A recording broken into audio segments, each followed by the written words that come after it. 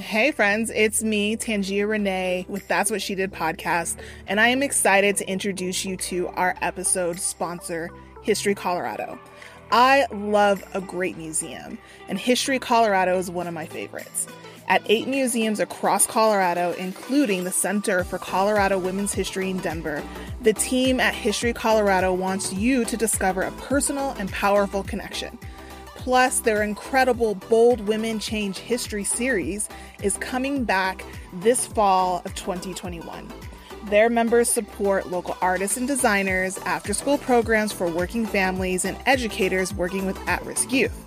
Find your history at historycolorado.org. Hey there, Inspiration Junkies. It's me, Tangia Renee, and before we get to the show, I'm going to quickly ask for a favor. If you're a fan of the show, we could really use your support. We have a big goal of building resources that will help more women of color and non-binary people amplify their work and leverage the power of their stories through guest blogging and vlogging and storytelling and PR training. We need to do 2 simple things to make that happen. Continue to grow our audience so we can get more stories into more ears, and fund a new website that makes blogging, vlogging, and training possible and easy. Now, there's 2 simple ways that you can help us out right now and help make that happen. First, if you're listening on an app like Apple Podcasts that allows you to leave a review, please give us a 5-star review. Reviews actually do go a really long way in helping our show get discovered by new listeners. And if you want to go the extra mile and leave us a written review, they help even more. The second thing you can do is go to www.buymeacoffee.com/Tangia Renee and simply buy the show a coffee. It's that simple. All proceeds from Buy Me a Coffee go towards amplifying the voices of more brilliant women. Really simple, easy peasy, just the way I like it. Leave us a review and consider buying us a coffee. Thanks so much for your support and for continuing to share our work. Smooches! You're listening to That's What She Did podcast. I'm your host, Tangia Renee. That's What She Did podcast is a show about the women leaders, innovators, and rebels you probably don't already know. And I'm crazy excited to have you here because this is season 7, the Movement Makers edition. All season long, we're bringing you incredible, impactful women who are finding cool and innovative ways to move their communities forward. They're creating movements one way or another. I'm so excited to have you here. If you find value here, please consider sharing this show with your friends because that helps us grow. And head over to buymeacoffee.com/Tangia Renee and you can buy the show a coffee. All proceeds for this show go to amplifying the voices of more impactful women. Thank you for joining us, and let's get started.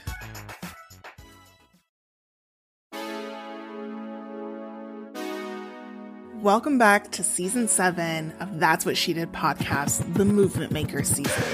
I am thrilled to introduce you to our guest, Marcia Chong Rosado.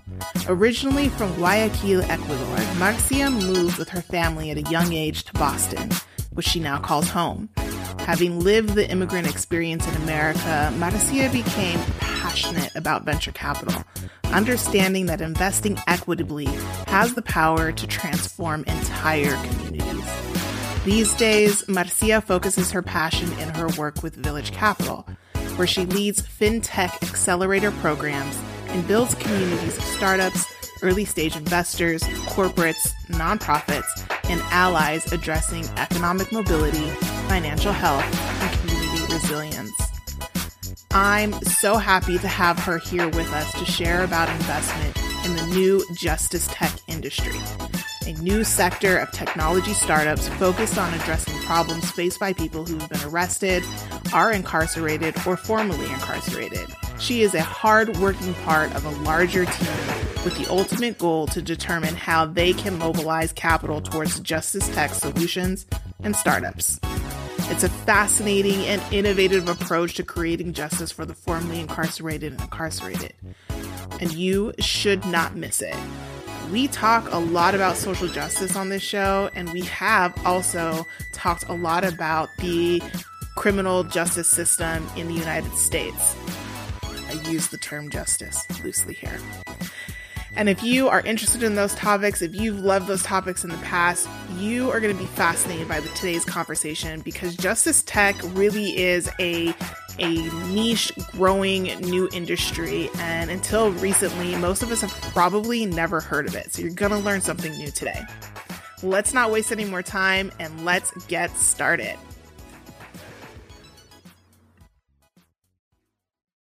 Welcome back, everyone, to That's What She Did podcast. It's me, your host, Tangia Renee, and I have another incredible woman of impact to introduce you to this week.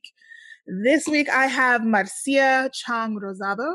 She is the Director of Economic Opportunity at Village Capital, working on many things. But the thing that we're going to focus on today is justice tech startups and all of the work she's doing there to bring money into an entrepreneurial space that's really focused on changing the justice system and how incarcerated or formerly incarcerated people are able to get on with their lives and get their lives together following, I don't want to use the word intervention because that seems too soft, following engagement, following incarceration, following getting caught up in the system, right?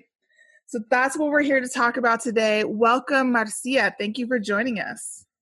No, I'm so excited to be here. Thank you so much for creating this space and for inviting me to be here. I think spaces for women and women of color is so important. So yeah, really excited. Definitely my pleasure. So Marcia, you and I just got connected very recently, like within the last couple of weeks. And it was through Twitter. I saw a post, I believe it was a Forbes article that said something about justice tech startups. And I was like, what the heck is a justice tech startup? Because I don't know anything about it. So of course I read the article. It's a short article, but I was really intrigued and really interested in learning more.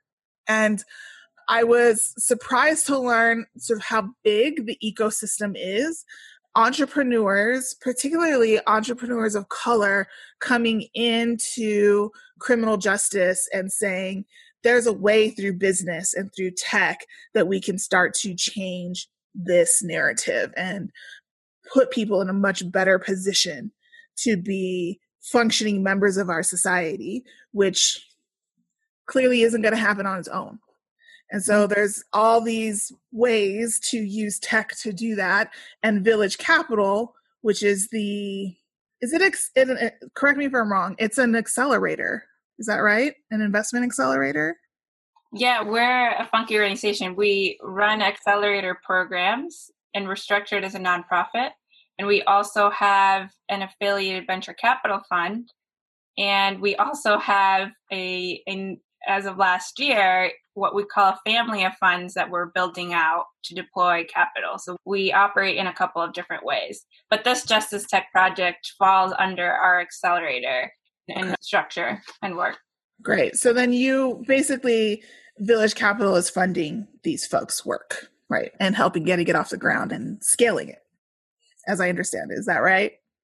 Oh, for the Justice Tech startup? Yes. The way I would look at this is not just a Village Capital effort. The American, and I'll mention this corporate because truly they help fund this work and have been co-leading it with us.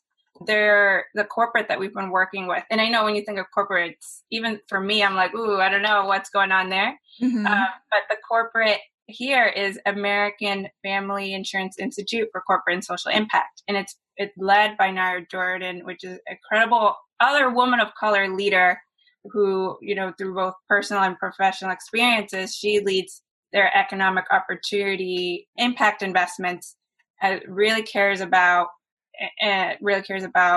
criminal justice change, and their CEO as well. And we got together to say, hey, we both look at economic opportunity, but what's a better way to center justice impacted people and families in this conversation? We're looking at startups in this economic opportunity area. And so what we've actually done, we're not at the point where Village Capital has funded these companies. What we've done is throughout last year, both what I'll call AmFam Institute, which is a corporate I just mentioned, Village Capital, and a whole community of leaders, activists, advocates, grassroots leaders, philanthropists, entrepreneurs, and investors. We got together and conducted research on what does this justice tech space even mean, and what role should entrepreneurs and investors have and also not have.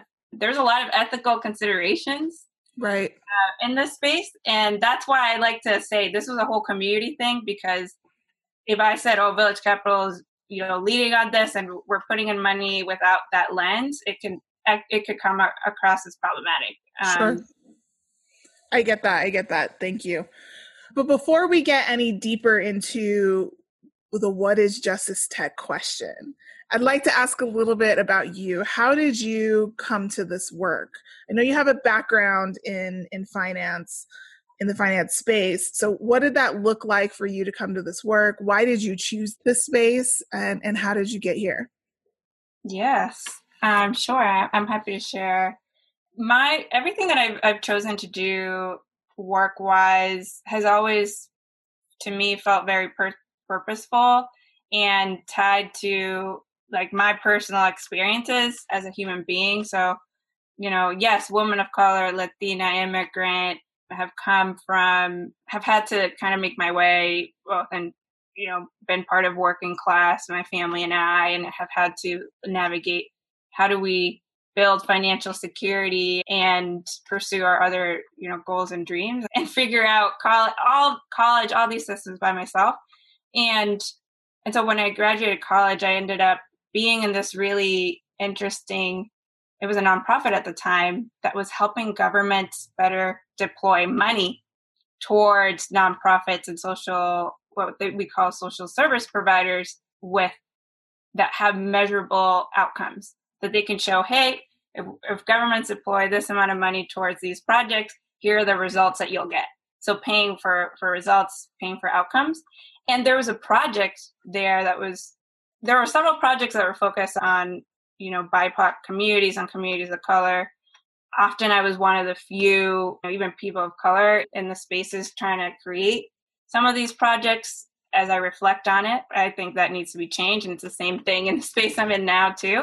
But one of the projects ended up being on juvenile justice and helping the state of Massachusetts do this, what we called social impact bond project, where they'd fund this nonprofit, ROCA, who was serving young men who were coming out of the justice system and helping them with obtain jobs and workforce development and transition, into society. And that was the first experience I had, I guess, career-wise with some of the challenges that, everyday people, communities of color are facing, youth are facing within the justice system locally. That experience never left me. And as I entered years later, now that I'm in the venture capital space, I really care about communities, making sure that communities aren't overlooked.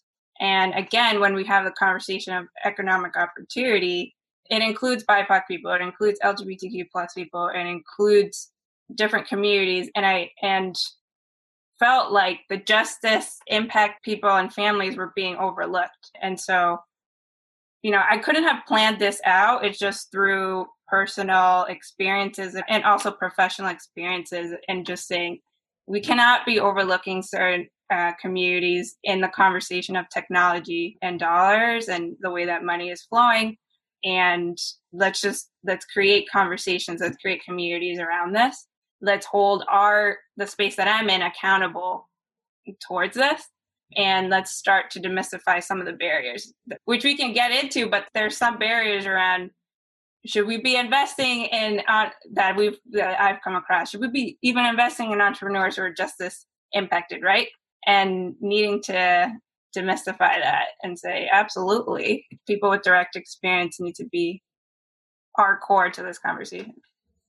Yeah, I think it's an interesting question. Like I said, when I first saw the post about justice tech, I thought, what is justice tech? And then as I was reading the article, I thought, it's really interesting that corporate or venture capital would want to invest in this? Because I think on at least one level, it feels like it's not profitable because it's a field of helping people, right? It's typically something that would be centered in the nonprofit space, all those bleeding heart do-gooders, trying to help people getting out of prison or whatever. And it doesn't sound like, at least on the surface, is something that there's more opportunity there to actually generate revenue and do something with that revenue that's more than just revenue for revenue's sake. So there's that.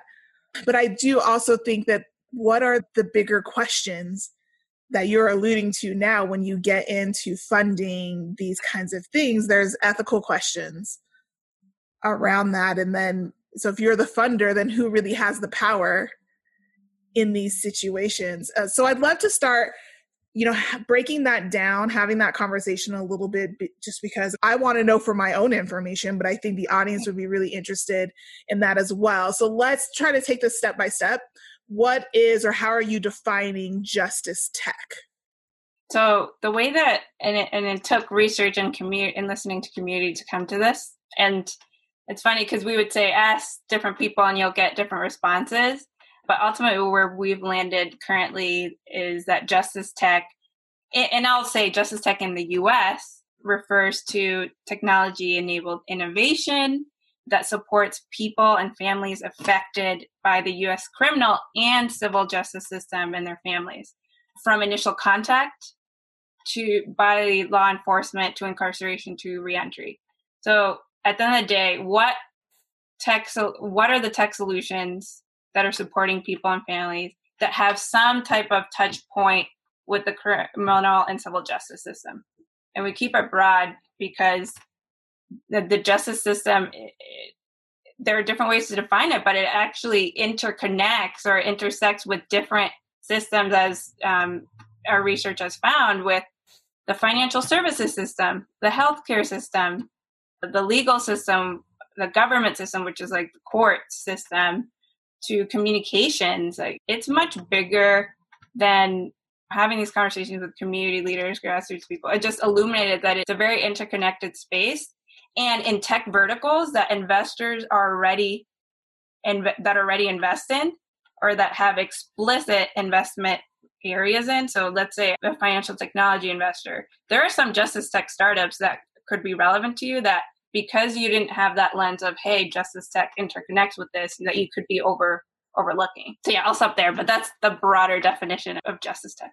Okay.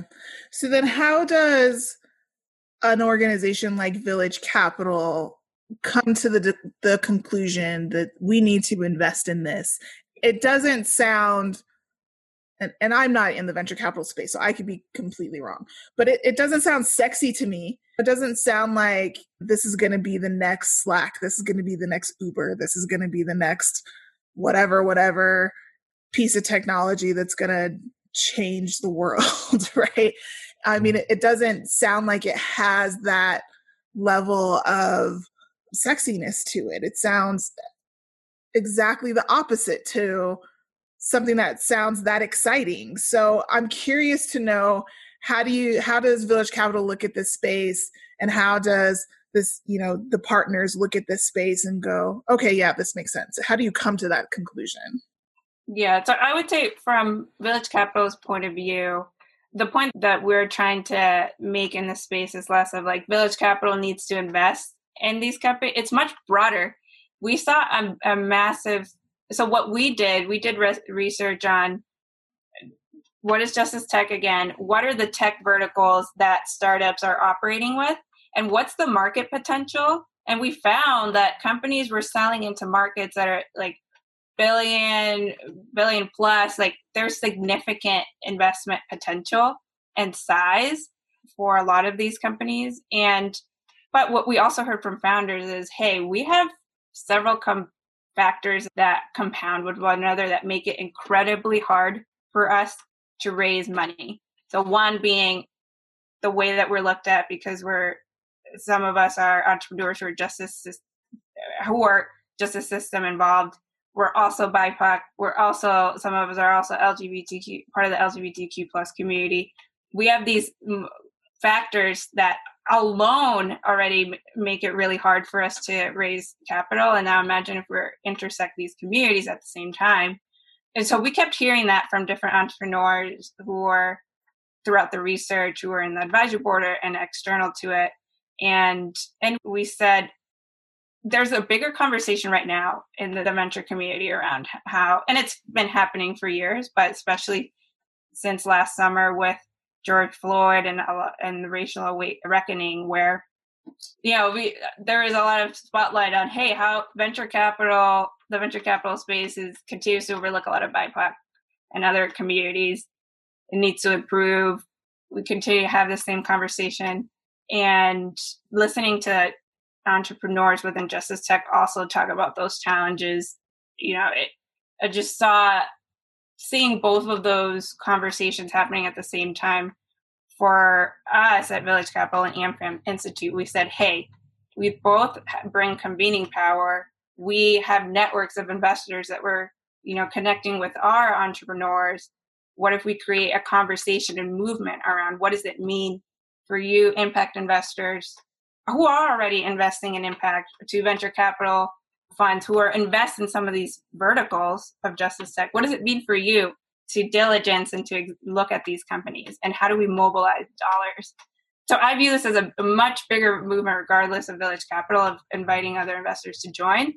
And in terms of like the sexiness question, I mean, I'm biased because I think that companies that bring both impact and dollar returns are sexy.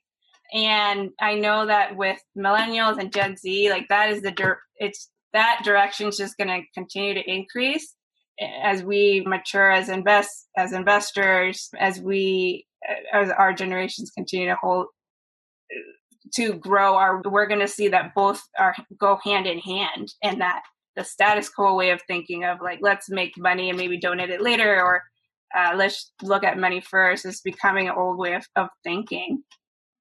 That's interesting. It's an old way of thinking. I hope that's true.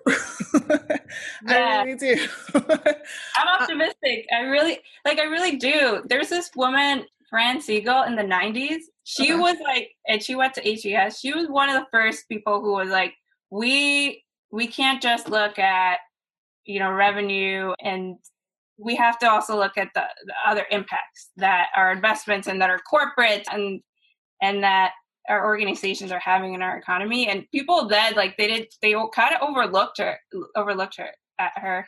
And then the impact investing field started growing. It wasn't even a big thing even when I was in college in 2012 or so. And now it's just become a much larger conversation. I'm optimistic. I think it will continue to grow. Mm-hmm. As long as we have diverse and representative people who get to make investment decisions in the space.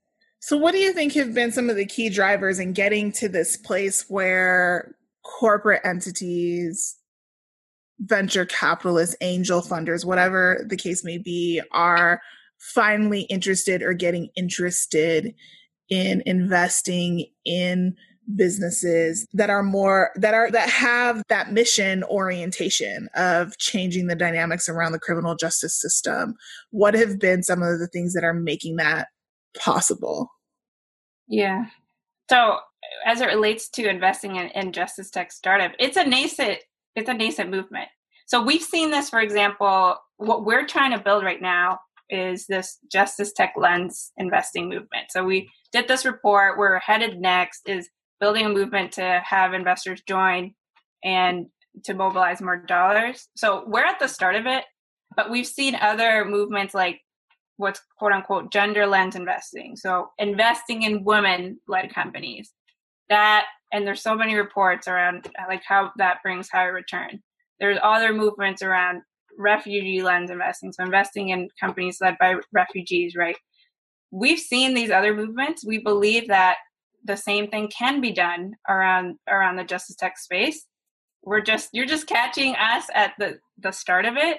Although what I'll say is there have been around 200 or so investments in Justice Tech companies since 2010 or so, but it's been very fragmented. So an investor will make it into one company or another, and then another investor into another company, but it hasn't been, for example, an explicit portfolio focus on Justice Tech. It's only in the past 2 to 3 years where there's been a couple of new funds being led by people who are coming from the justice system or who have dedicated their careers and their decades to that work, who have said, you know what, it's time for us to create a fund ourselves.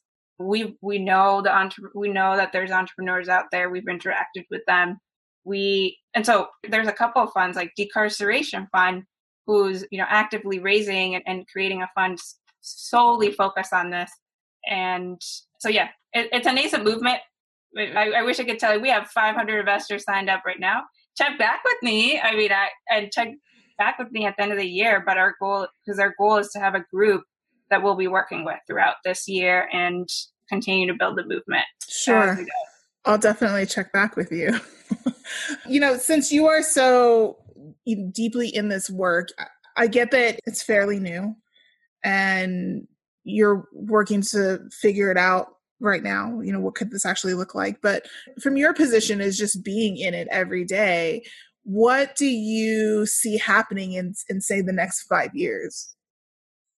Yeah. Well, I'm a very optimistic person. So in the next 5 years, I don't have the exact number of, I will see Justice Tech investments grow by, let's say, 3x, but I'm very optimistic that it will grow significantly more than, and I don't have the number top of mind of how much has been invested currently, but that's one. I know I'm very optimistic that over the next 5 years, the amount of dollars invested will grow, that there will be more funds like venture capital funds that focus on Justice Tech explicitly, and also more understanding within the venture community around, hey, this is what this Justice Tech ecosystem looks like, and investors who look at some of the verticals making more continuous investments. So not just one investment, but making a couple of them within this space, and it being a bigger part of the conversation. I also think, even though it's not on the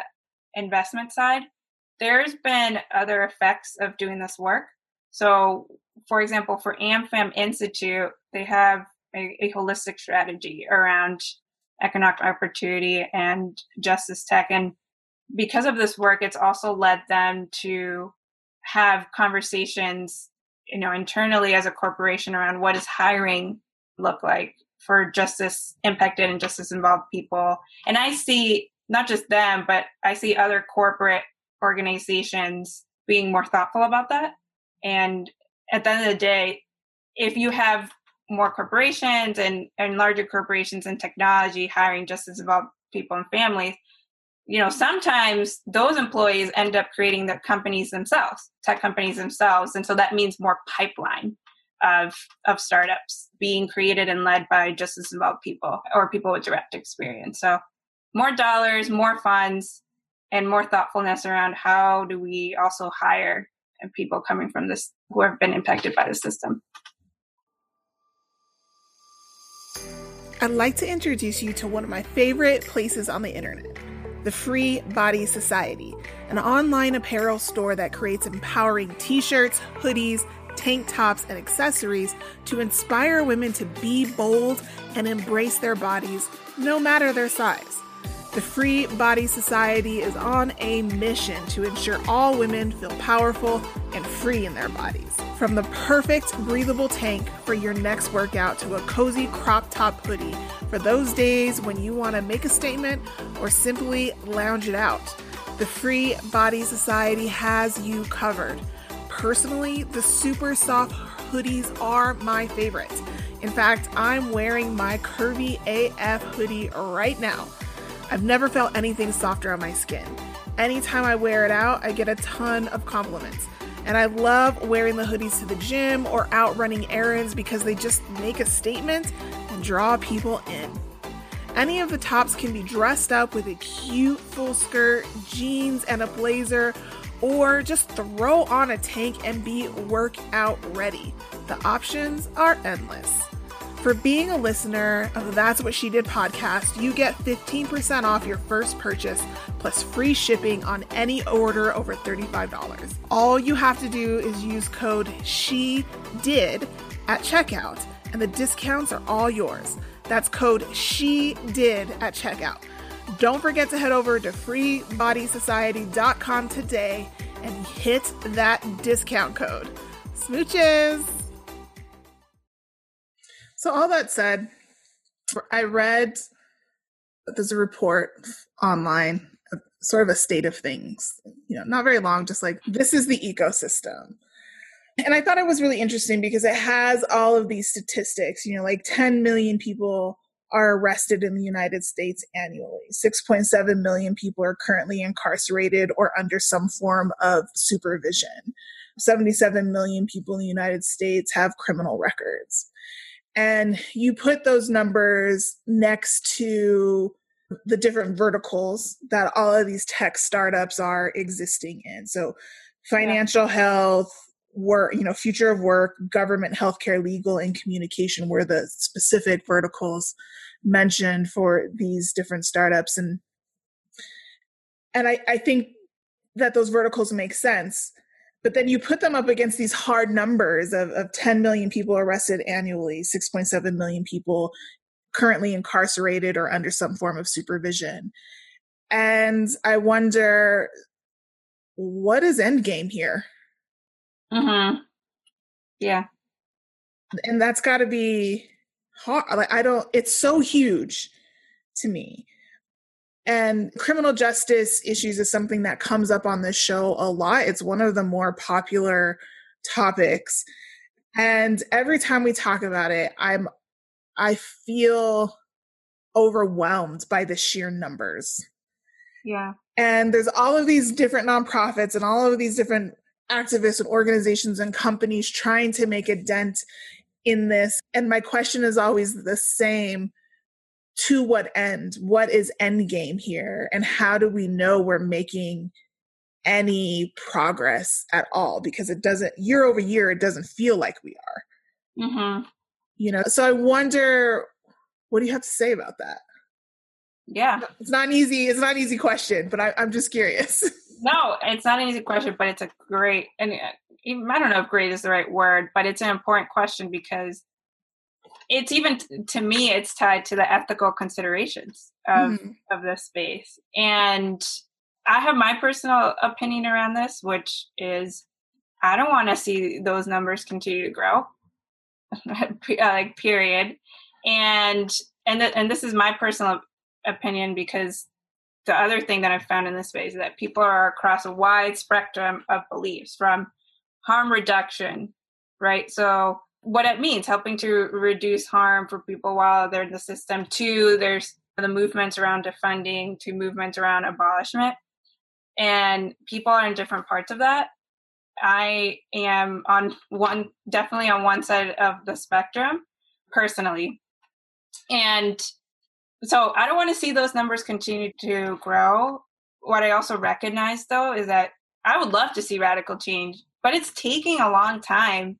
And there are real people and families, not just people who have been in the system or interacted with the system, but there's impacts for our entire families and communities around this stuff right now. I mean, even right now with, the Derek Chauvin trial, entire communities affected by this, and change isn't happening quick enough. And so I think it has to be a mix of how can we bring in other sectors like tech to work alongside nonprofits, alongside philanthropy, to help bring change for people who are currently going through the system, while at the same time also helping to advocate for policies that grassroots leaders are having for end of the day systemic change to help those numbers stop and to fundamentally transform how we what our justice system looks like. I think it's a mix. I don't have a clear answer for you. I just think if we don't do anything, right, there are real life there are people being impacted right now, but we also have to think about this at the long-term level. And I don't think there's I don't think that everybody's on the same page of this yet. So for example, this is one of the things that we want to work with this investor group, is talking to them about what does harm reduction mean? What does defunding mean? What does abolishment mean? And how do you as an investor and as a fund navigate that conversation with your team to say, like, this is where we stand on things, and how does that translate to the types of like tech companies that we want to work with? It's a complicated one, and people, there isn't a full consensus on this yet, but at least and this is a big question that I also see in other spaces of financial health. Or I'll give you another example of like student debt, for example. There's lots of people with there's a bigger question of like, why is education becoming more and more expensive for people? Should we have tech solutions that come in and support people with student debt? And my answer is yes, there's people going through these real life consequences right now, and solutions that can support people right now. But we also need to think about the policy and longer term situation and be asking those bigger questions of the system.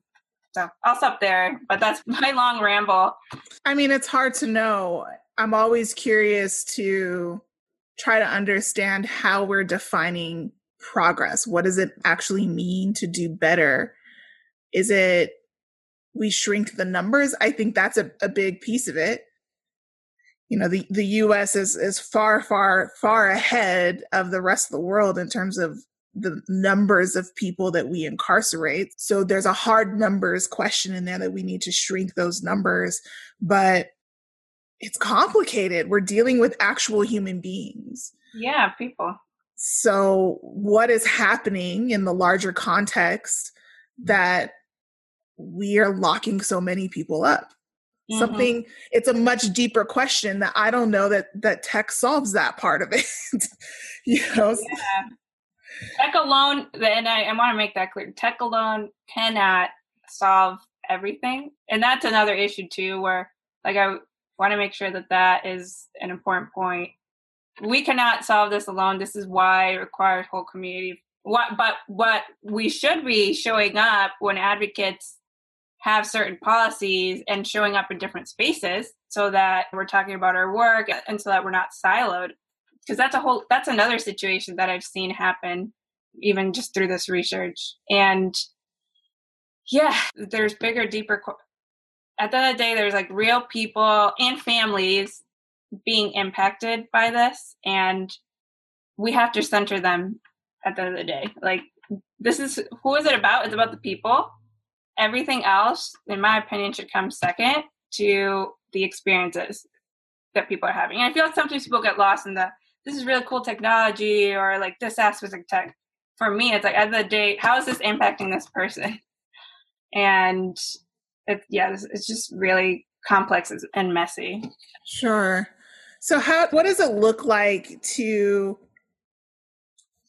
I'm making an assumption here. I am assuming that there is a lot of convincing that needs to happen to get investors involved in this work because it's political. Mm-hmm. And when I think of investments, when I look at my own portfolio, it wasn't until recently that I started really searching out things to invest in that are explicitly political, that are doing something in the world that's changing something. And it's uneasy, like it's a little bit of an uneasy feeling because it's like, are we going to get any of this money back? We don't know, right? To be fair, you don't know that about any investment that you make. Valid, yes. Right? Exactly. But this is expressly political. And so when we're talking about questions of public policy, about politics, we're getting into people's individual identities and what it means for them it's how they define who they are, what it means for them to be an American or a Republican or a Democrat or a whatever, however they define themselves. So I'm curious to know, what has that been like? Again, assuming that there's a lot of convincing that has to happen. Maybe I'm just making an assumption that that's completely wrong. Yeah, I think you're catching us early because these are the conversations that we're going to be having with, we call it Justice Tech Investor Network, that we're going to have, as convenings throughout this year on some of these topics. But what I can tell you is, even from some of the conversations that led to the research, yes, there's like the personal identity of the person and identifying like where do they fit personally. But there's also the bigger question of where does our organization fall within this? And as I look at now and as in the future context, I think corporate, it's funny because I was even talking with our HR on something else, and he was sharing that trend, like corporations can less over time, they won't be able to distance themselves from the politics and from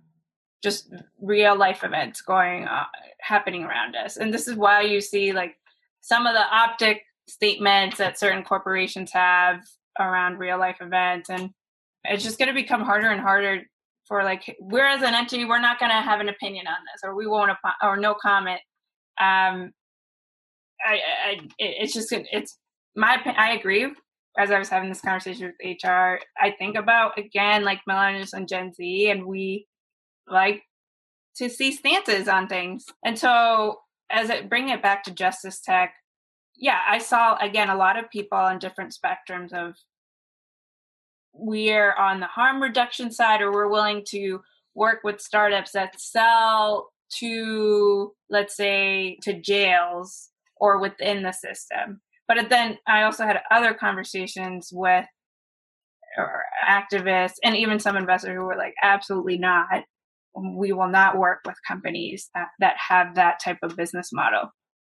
And so what I want to create as I look at the rest of this year and as I build up this Justice Tech Investor Network with AmFM Institute is having safe and constructive spaces to demystify barriers, myths, very common myths that we see, and to have honest conversations for an investor to say, hey, I focus on this spectrum and this is why. And for them to be able to share those thoughts with one another. Believe it or not, it's happening in very, very siloed ways. I think having a space for all of us to have those honest and tough conversations that isn't just a one-off conversation, it's going to need to be many of them, is a starting point. So yeah, it's, I don't know if convincing is the right word, versus it may be convincing, or influencing or opening the door to different approaches. And I don't think that investment funds and organizations can really distance themselves as we look at like the future. Right. What are some of the myths that you mentioned?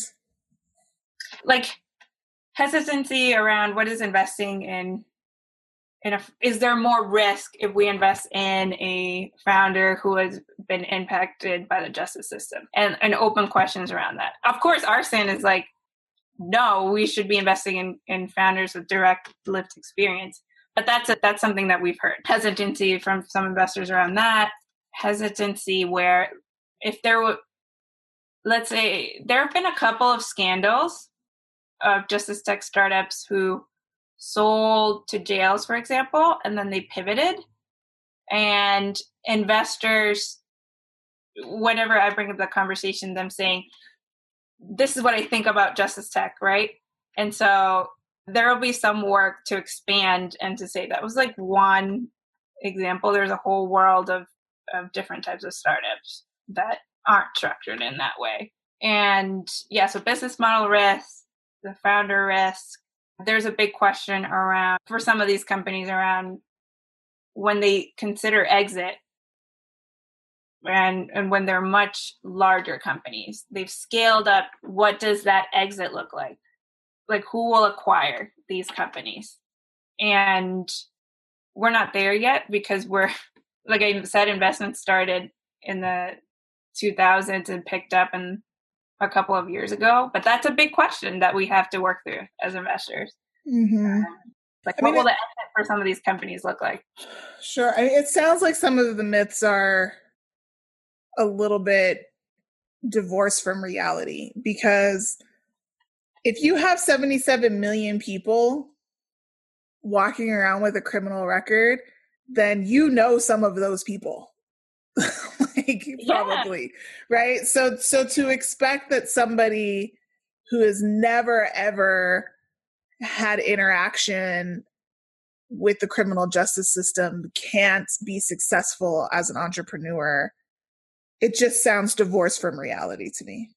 Oh no, yeah, absolutely. Like, do I think that's the right way to think? Absolutely not. Right. But these are my personal stance. These are some of the problematic myths that you see when you have a field this is my stance, that's largely led by people who don't reflect everyday people and communities. Mm-hmm. You just kind of lose sense of reality, and these myths start to build up, or that come from it. But yeah, and that's a whole conversation around that. Sure. It's a whole other conversation. Is there a particular company that you have a soft spot for in Justice Tech? Yes, I do. There's a company called R3 Score Technologies, led by Teresa Hodge. She's the CEO of it. And her daughter also holds a leadership role in the company. You know, she's justice system involved herself. And essentially she built this company with her daughter. They're a provider of background reports for people with criminal records. And they have special technology that helps to provide an accurate assessment of a person's financial readiness and reputation without the bias that's found in traditional, background checks and scores. And so they sell to financial institutions, right? Think about mortgage lenders, think about landlords, think about employers, and so they sell across these sectors. Anyone that's conducting some type of background check on you, and they help institutions within these other systems better able to assess and include people who have been justice system, so that ultimately they aren't rejected from if they're trying to get an apartment or a home, or if they're applying for a job, or if let's say they're an entrepreneur or business owner, they're trying to take out a loan, right, for that, so that they're not rejected and included and valued. And so that company has a soft spot for me, just because I really am interested in fintech and financial health. And I was actually considering that company for one of our fintech programs, even before we started looking into Justice Tech. And it's led by someone with direct lived experience. And so, yeah, that's R3 Score. Something that holds a soft spot for me. Sounds interesting. Well, Marcia, thank you so much for shining a light on Justice Tech startups for us. I learned a lot today. Again, this was an area that I didn't really know anything about it. So I was shocked a couple of weeks ago when I read this article, and I was like, what the what? Never heard of this before. And yeah. It sounds like there's a lot of interesting companies out there. For somebody that might be interested in learning more about Justice Tech or Village Capital, or maybe has a business that might fall into the parameters of being able to get the support, where should they go? So there are a couple of different places. One, if you are an entrepreneur, and if you're a startup entrepreneur, let me start there. If you're a startup entrepreneur, and what that means is you're building a very scalable, high growth company over the next couple of years, then and you think it falls within this area of Justice Tech, or you're not sure, but you're curious about it, there's a website for you, billcap.com/justice tech. And that talks about some of the research that, we've been talking about in this podcast, but in a much deeper way. And also recommend startup entrepreneurs to look. There's this, I can't find the exact link for it, but there's this article by the founders of Paladin, which is a Justice Tech startup. And they created this growing database. I think it's currently at 27 to 30 Justice Tech startups. And essentially that database is being shared around, and it's just like the report that we've created. It's meant to create more conversation and to elevate and uplift the founders who are in this space. So encourage you to reach out to the founders of Paladin. If you do a quick Google search on Justice Tech Startup Database Paladin, I'm pretty sure it will show up. And then if you're not let's say a startup entrepreneur, and maybe you're a small business owner, you're creating some type of business, and let's say you have a criminal record, or if you know someone building a business who has a criminal record, there's this organization called Defy Ventures who works with entrepreneurs who are justice systems involved and impacted that we've collaborated with. And I highly recommend also, just Googling Defy Ventures. And that's like DeFi, like DE? How's it spelled? DEFY Ventures. DeFi, okay. I wasn't sure if it was DeFi or D5. Yeah. So DeFi Ventures, got it. We will link to all of the places in the show notes for our audience. And Marcia, how can people get in touch with you or just follow what you're doing if they're interested? I'm pretty active on Twitter. I mean, even how you and I connected, I'm pretty active on there, and I'm very open to people doing cold outreach for access standpoint. And so my Twitter is at MXCROSADO.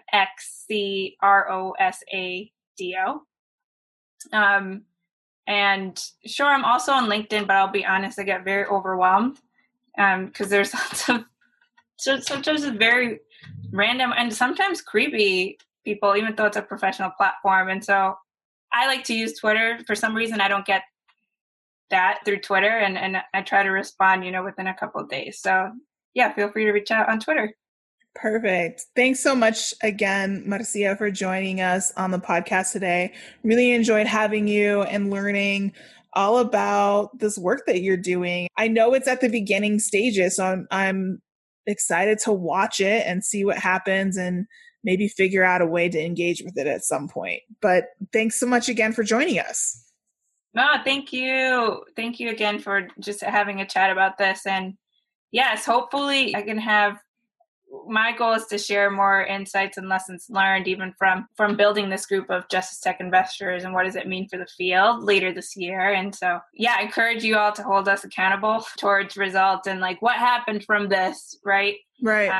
And look forward to staying in touch. But thank you for even creating this space for all of us as, women and women of color. Definitely my pleasure. Again, we will connect to all your links in our show notes for anybody that wants to follow you and learn more about your work or learn more about Justice Tech or Village Capital. So hopefully that'll be an easy connection for folks. But folks, thanks for joining us. You could spend your time anywhere, but you're choosing to spend it with us and learn about all of these incredible women and the work that they're doing in the world. So I appreciate you so much. This show grows because of your recommendations. So please continue to recommend this show. Let your friends know what you're listening to. Let them know about what you learned and send them our way. If you are not subscribed yet, I don't know what you're waiting for. But you need to hit that subscribe or follow button so you know about new episodes as soon as they are available. And thanks again for being a follower and supporter of this show. From the bottom of my heart, I love you. Until next time, we out.